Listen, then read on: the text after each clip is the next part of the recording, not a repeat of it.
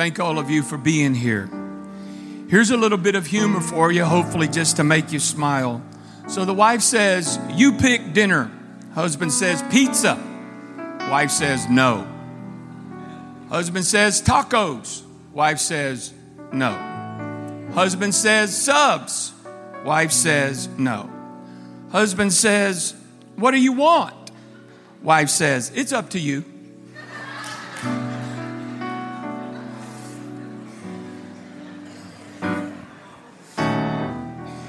You'd have to be married to get that, but if you're married, you got it.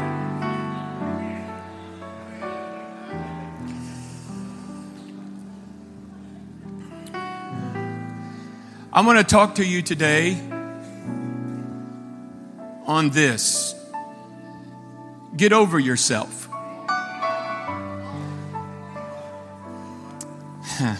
Now, this is fixing to be fun. This is fixing to be fun. Look at your neighbor and say, get over yourself.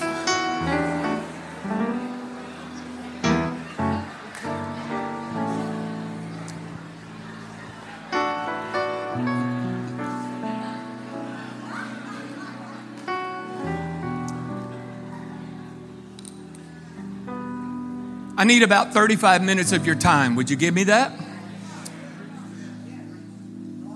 I want to talk to you out of my heart. Get over yourself. God's got bigger things in store for you.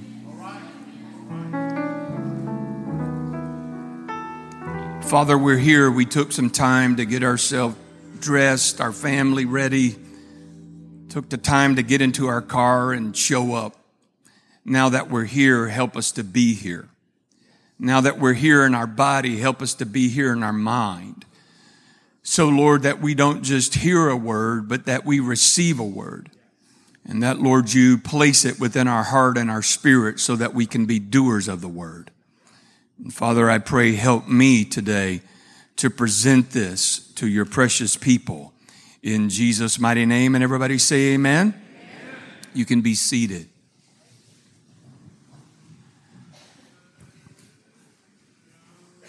This morning, I will tell you that my goal is to try to persuade you.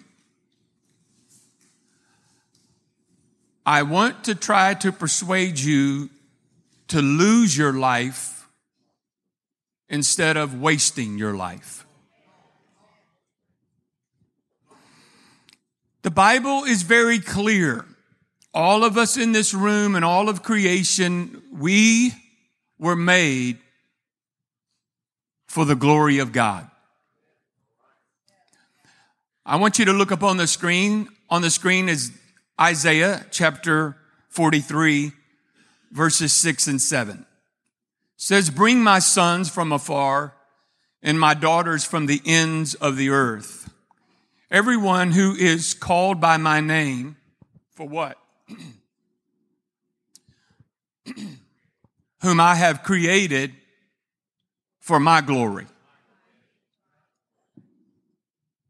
This morning, I promise you,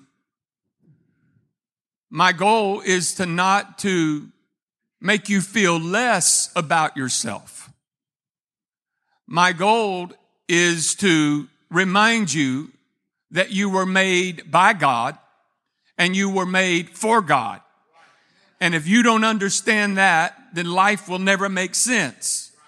Because you and I were made for the glory of God. So what does the word glory mean? Well, it's really kind of difficult to explain the definition in Hebrew. It's a difficult word. So I'm not going to attempt to do that. But what I want to try to do is to make a comparison. So if we use the word glorify and compare it to magnify, then you get a decent comparison. In other words, we are put upon the earth to magnify the greatness of who God really is. When you use the word magnify, I want you to think of a telescope. Something that can be very small, but when you put it under a telescope, it magnifies it and you can see its real definition and its true meaning. For example, the Hubble telescope. The Hubble telescope is in space, and what it does is it takes pictures of space and the stars and the galaxies, and then it sends it back to Earth, and it reveals the billion star giants that they are. I want you to see some pictures, and I'm going to take just a minute for you to see some of the pictures that the Hubble telescope has taken. Now, what you see on these particular screens is not as defined as what you would see on your own computer, because what you see on your own computer is a little bit more defined, and it just shows you the greatness of God. Because when you look from earth into the heavens, you see stars, but you don't get to see the real beauty of what the stars and the galaxies present. These are all pictures taken by the Hubble telescope from space. Your eye has never seen that, but that telescope magnifies what God puts there. And I can spend a long time this morning going off in many directions, but there is a reason why that atheism doesn't want you to believe in God. Because if you believe in a creator and in a God, then that must mean you have a design and a purpose. And so it goes all the way back to God says, I want you to know that I am God. I am the creator of the heavens and the earth. And if I created the heavens and the earth, then I created you. And there is nothing greater that you can give yourself to than to give yourself to me. But if there is no God, then there's nothing greater than self. And the world wants you to think there is nothing greater than self because they want to abort the belief that there is a designer behind the earth and the universe. And they want you to think that there was just a big bang and it all showed up. I'm here to tell you that is a lie from the pit of hell.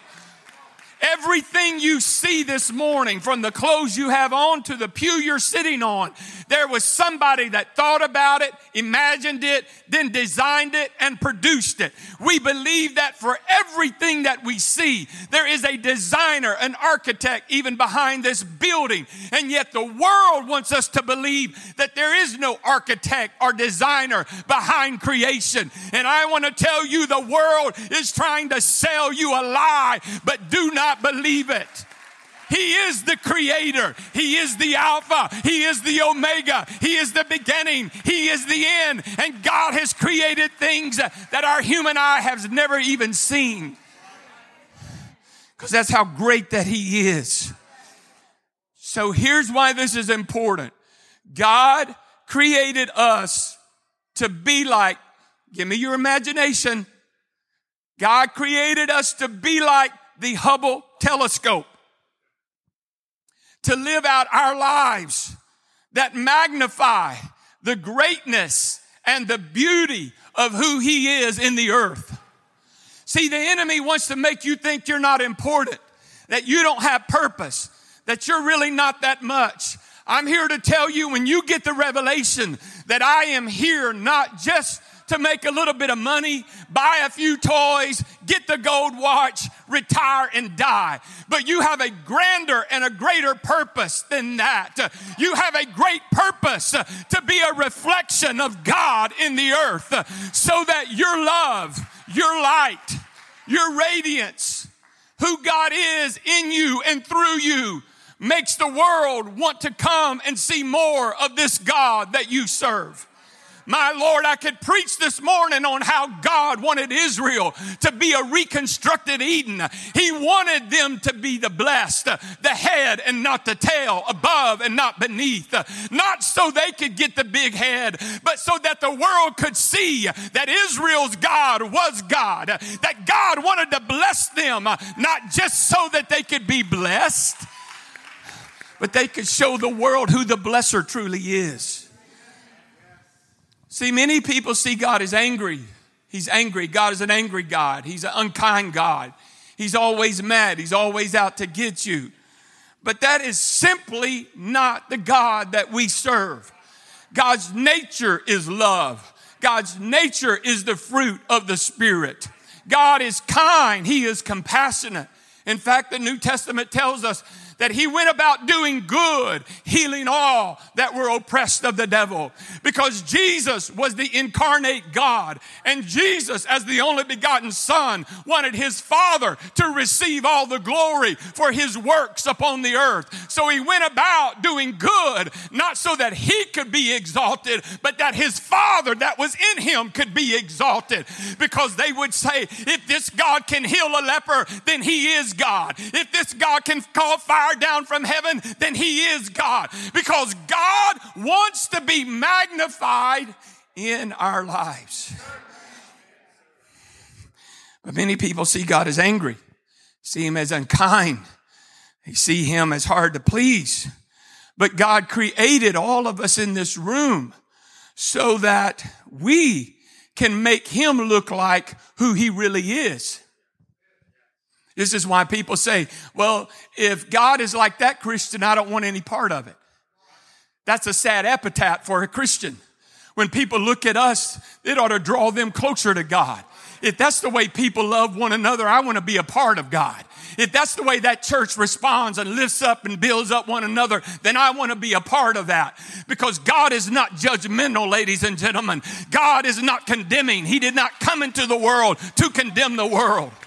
He come into the world to love the world. See, this is what it means for us to be made in the image of God. When Genesis says we were created in the image of God, that's a big deal. Why is that a big deal? Because we are meant to be his image in the world of what he's really like. Have you ever heard somebody say, I just like being around that person. I don't know why, I just like being around them. I can tell you, it's probably because they got God in them. But see, many people don't feel loved when they are told that God created them for his glory. What do you mean, Pastor, God created me for his glory? Then I just feel used. If that's all God created me for was his glory, then I don't know that makes me feel really good. For most people in America, please hear me, love means increasing someone's self-esteem. For most people in America, love means helping someone feel really good about themselves. For most people in America, love is giving someone a mirror and helping them to like what they see. Oh, you're really beautiful. Oh, you're really handsome. Man, you're really smart. Boy, you're such a great lady. You're an incredible man. And that's what America thinks that love really is. Love builds up your self-esteem.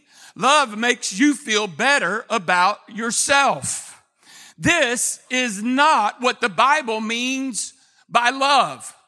The love of God doesn't necessarily make you feel better about yourself. In the Bible, love means doing what is best for someone. For God so loved the world that he gave his only begotten Son. The best that God could give you is not a mirror.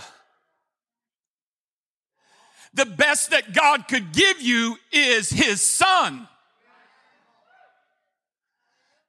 And his Son came so that you could get over yourself.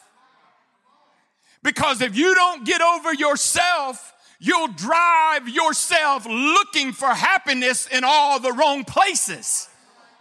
Can I get a witness? God gave us the best, and that was his son, Jesus Christ. So making self the object of our highest affection is not what is best for us. I'm going to say that again. Making self the object of our highest affection is not what is best for us. Here's what that means. To make people feel good about themselves when we are to make them feel good about God is like taking someone to the Alps and putting them in a room full of mirrors.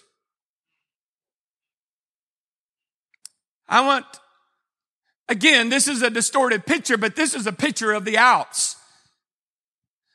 And it's absolutely beautiful.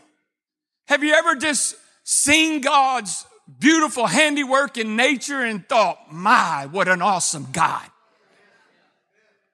It would be like taking a person to the most beautiful place you've ever seen and then just putting them in a room full of mirrors. That's the Grand Canyon. Going and seeing the Grand Canyon and stepping out on its balcony and looking at the grandeur of the Grand Canyon and then contemplating your own greatness means you have a mental disease.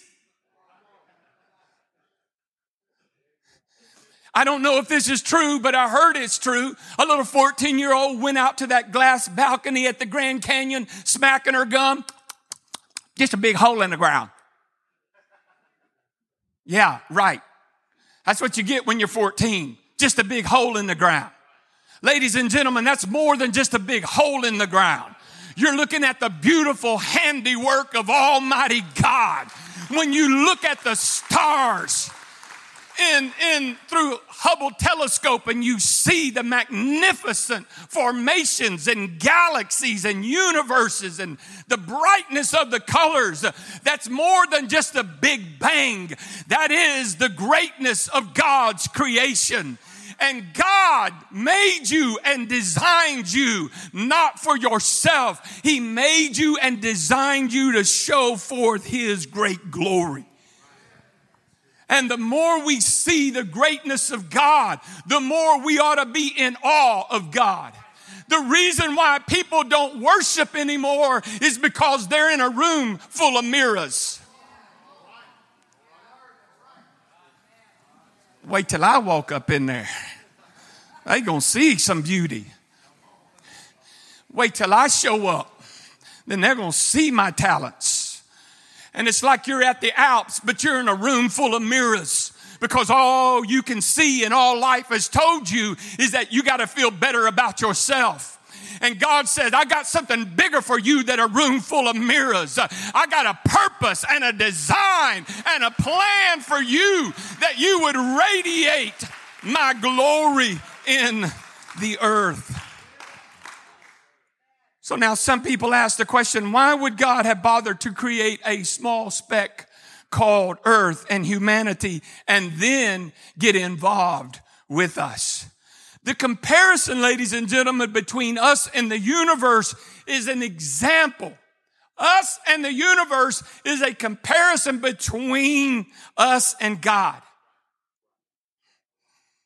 When you look at the universe and the galaxies and the pictures you can see on the internet of the greatness of God, it kind of makes you feel small.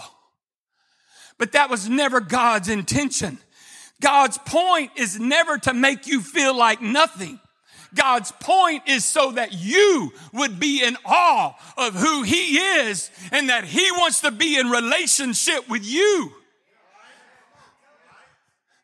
The awe is a God that is still the earth, the Bible says. The earth will always know the glory of God. In other words, the galaxies are continuing to form because of his greatness. There shall never be an end. And what God is wanting you to see is not the little speck you are, but he loved you so much that he came down from heaven's throne to earth's cross to get involved with you, to let you and I know that we are the object of his affection.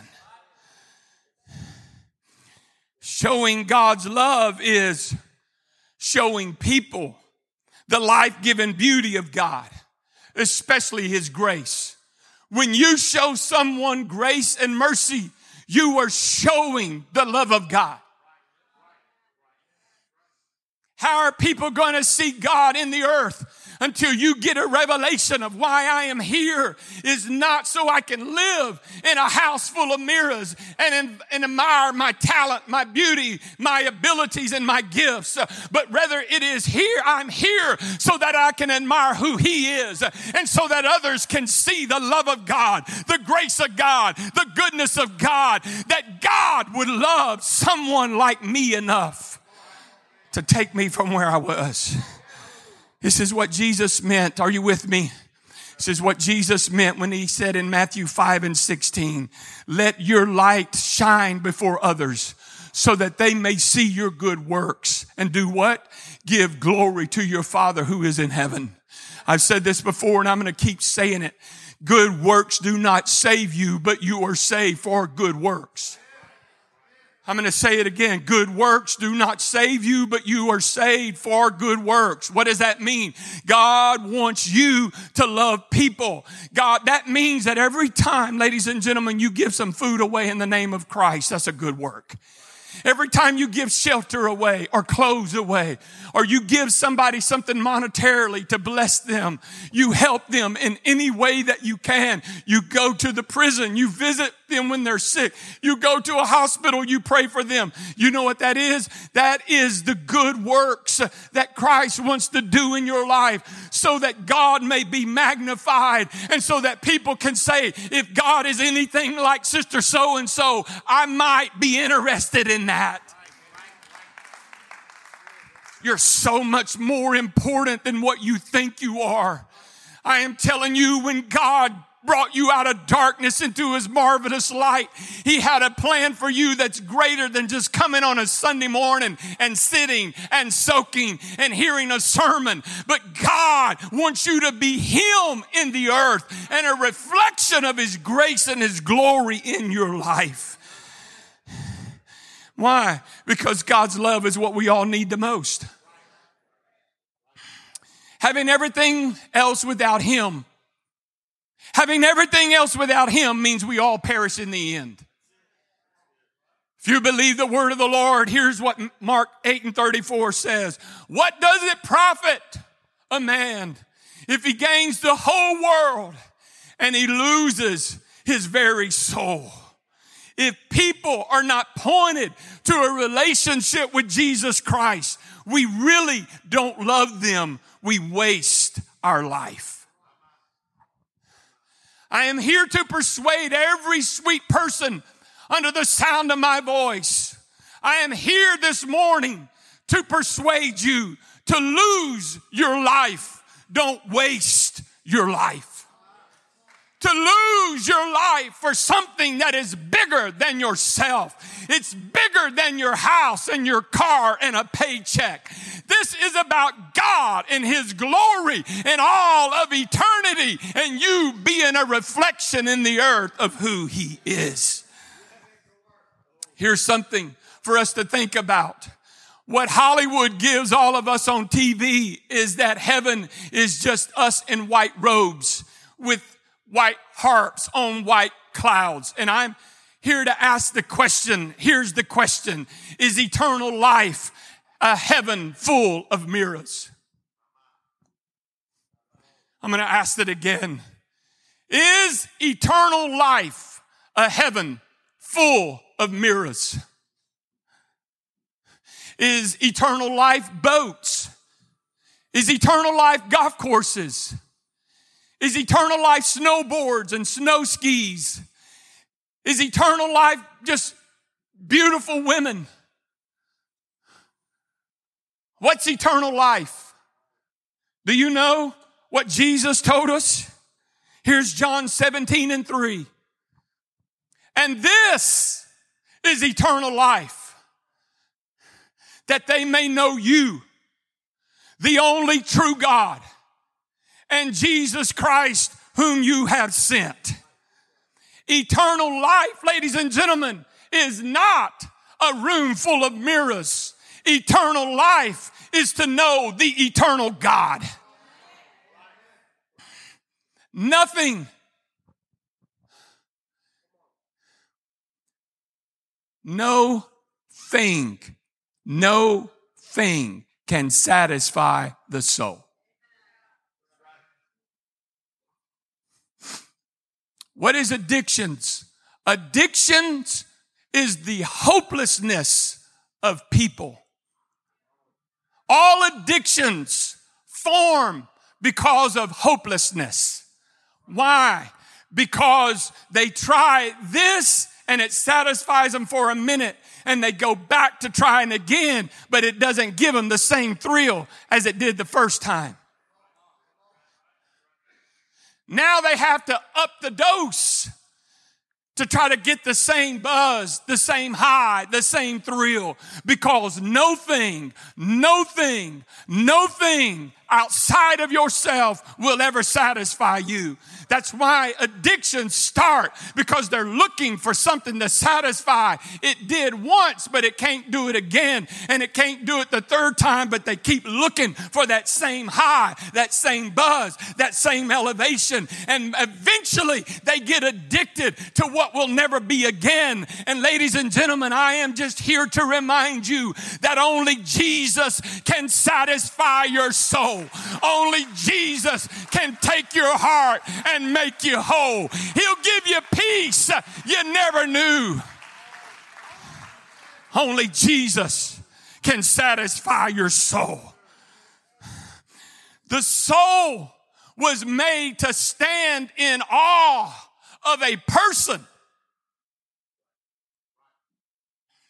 I know that we say this is truth, and it is. But truth is just more than a Bible. Truth is a person. He said, I am the way, the truth, and the life. You want life? Get Jesus. You want to know the way? Get Jesus. You want to satisfy the longing in your soul? Get Jesus. Only Jesus can satisfy your soul. That's why the soul was made to stand in awe of a person. I need your attention now. Did you know that superhero movies earn a large portion of the $26 billion movie market? Avengers, Iron Man, Batman, all of the superhero movies, I read, earns almost over 45% of the movie industry. Now, why are you telling us this in the message? Because heroes are just a shadow of Christ. We were made to worship something, ladies and gentlemen. And whatever skill, talent, super ability, brilliance, and goodness that superheroes possess, God is greater.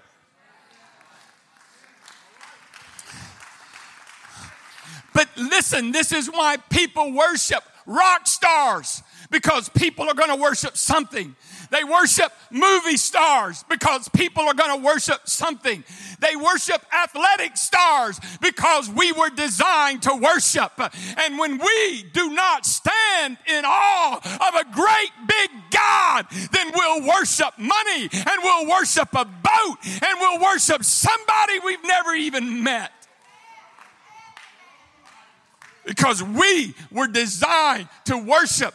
And the reason why you and I came in here this morning, and yes, I'm not getting on to you, but our worship was very muted today, is because we don't stand in awe of a great big God, and we don't really see the majestic power of an awesome God. So we think that He's good enough to deserve a hand clap. But really, the question is, what have you done for me lately? Come on, somebody. I'm not getting on to you. I'm trying to bring revelation. I'm trying to bring revelation to this house. You and I need to get over ourselves. You're only going to matter when you get into a cause greater than yourself. See, we all need something bigger than ourselves to wake ourselves up, to get involved with that is bigger than us. Because if something is not bigger than us, then we give ourselves to the small elements of the world. Looking and longing for happiness. God loves us. He loves us. He loves us so much, He liberated us from the bondage of self. God loves us so much that He liberated us from the bondage of self. I said He loves us so much that He liberates us from a house full of mirrors to make us think that we're the greatest thing that ever walked. When you get your eye on Jesus, you're going to realize He's the star of the show. He was the star of the show in Genesis 1:1, and He's the star of the show in Revelation. He'll always be the star. And what He wants us to do is tie ourselves to Him and His purpose so that we are a part of something bigger than ourselves. Here's what the psalmist says. In your presence, there's fullness of joy. At your right hand, there's pleasures forevermore. If the Bible's true, and if that verse is true, then love must rescue us from our addiction to self and bring us changed into the presence of Almighty God. I want to try to persuade everyone under the sound of my voice. I want to do my best to persuade you. Lose your life, but don't waste your life.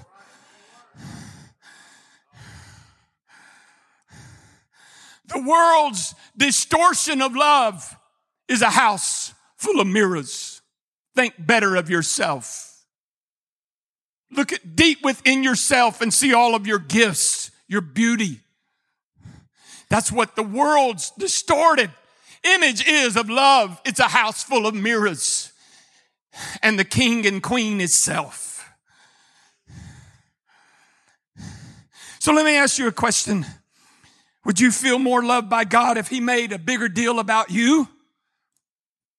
Or if He liberated you from yourself so that you could enjoy making a big deal about Him forever?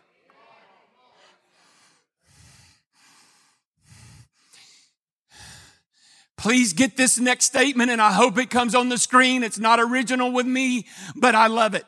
Here it is. God is most glorified in us when we are most satisfied in Him. God is most glorified in us when we are most satisfied in Him. The only thing that you need to fear is God. Because when you fear God, you don't need to fear anything else. When you get how big and how great God is and you hitch your wagon to His star, I'm telling you it's going to make a difference in your life.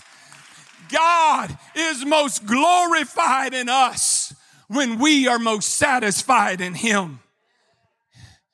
And anyone else who exalts himself distracts us from that which we need most, namely God.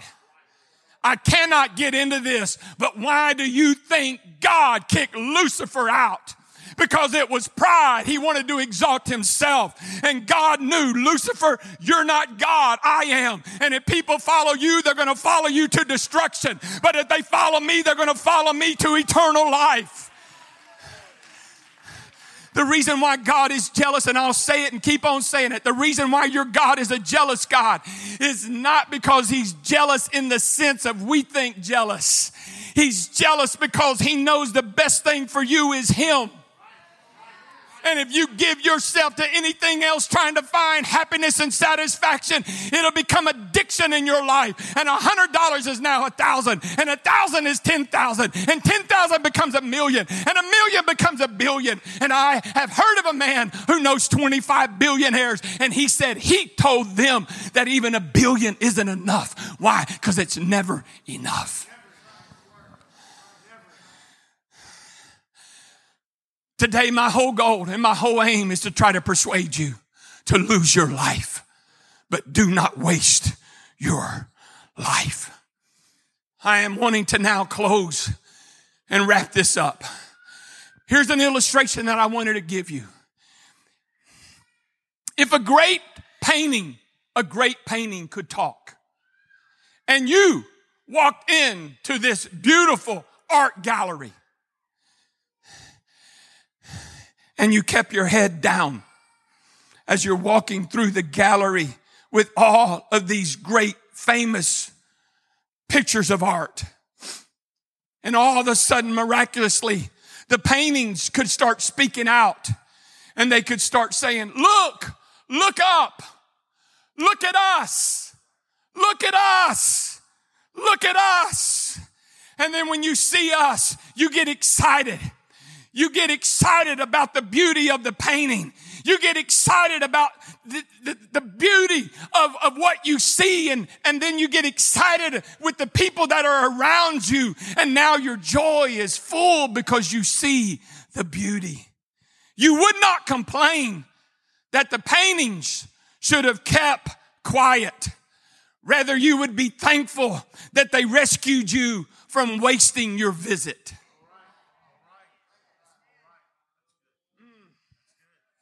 I want that to soak just a minute. When God says, give me your life, give me your life, give me your life, He's trying to rescue you from wasting your visit.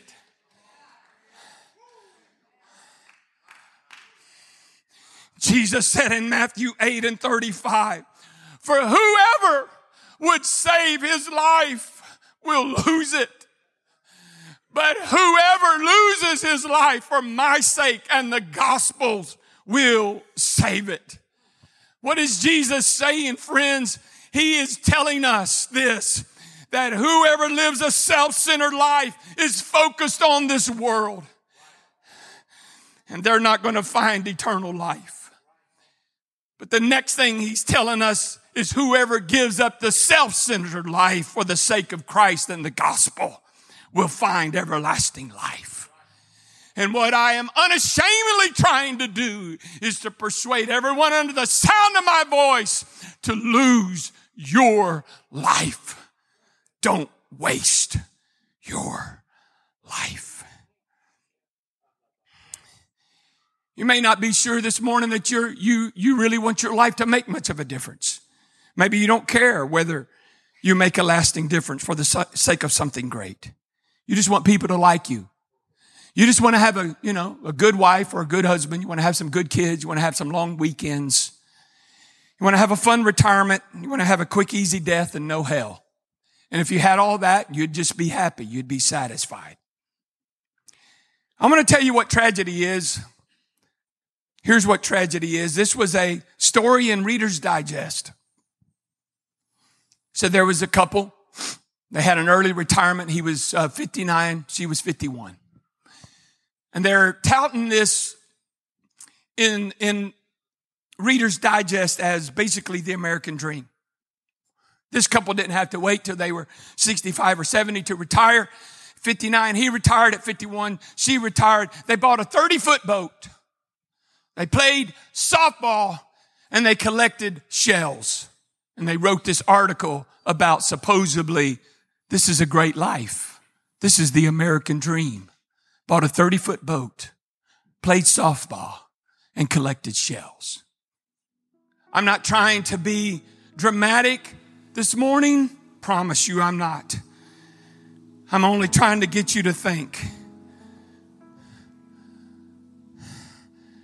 Picture this couple before Christ at the great day of judgment. Look, Lord, here's my shells. Look, Lord, here's this softball signed by the team. Look, Lord, here's a picture of my 30-foot boat. I'm not trying to be melodramatic, ladies and gentlemen. I'm trying to get all of us to think. How impressed do you think God's going to be at the great white throne judgment? When this couple who is supposedly living the American dream present him with shells, softballs, and a boat.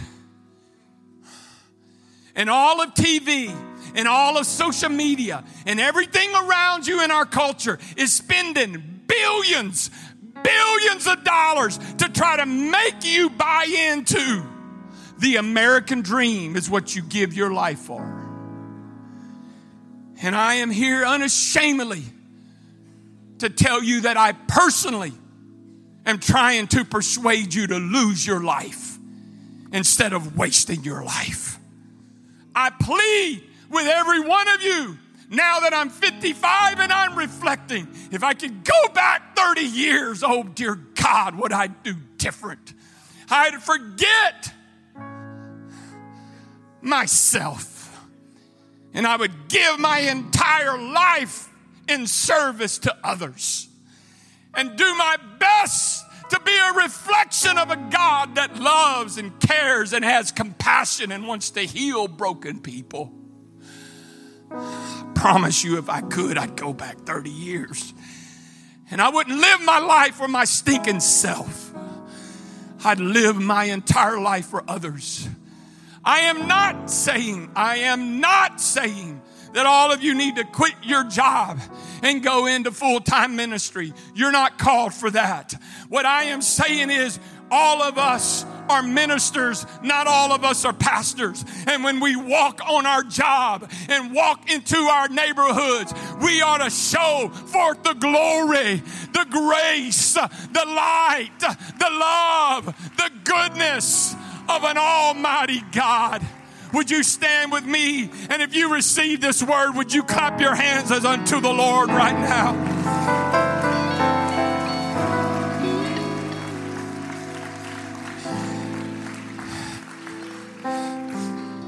I'm going to tell you right now, when I get to heaven, I don't want to present myself. I don't want to present shells.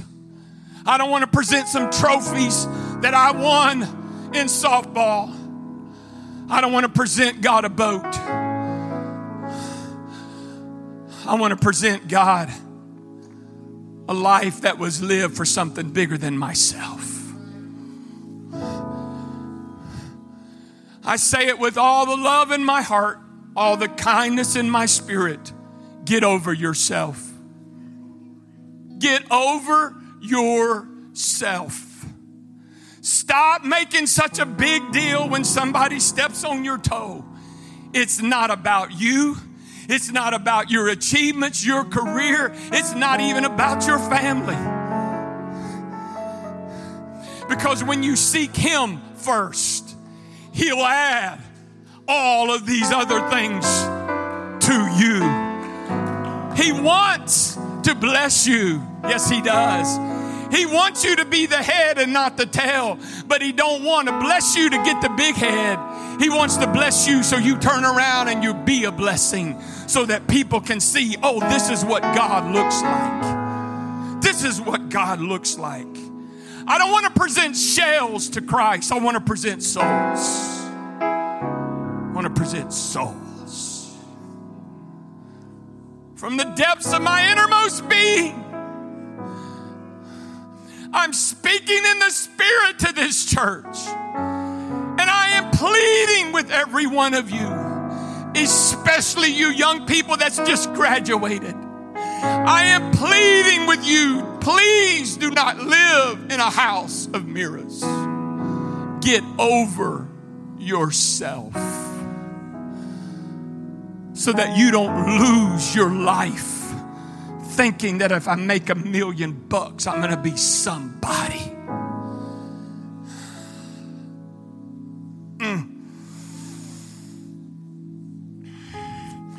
Would you now, I've been talking for 43 minutes. Would you take over and start talking to the Lord right where you're standing? Would you open your mouth and would you ask God to help you to get a revelation of His greatness, of His grandeur, of your purpose?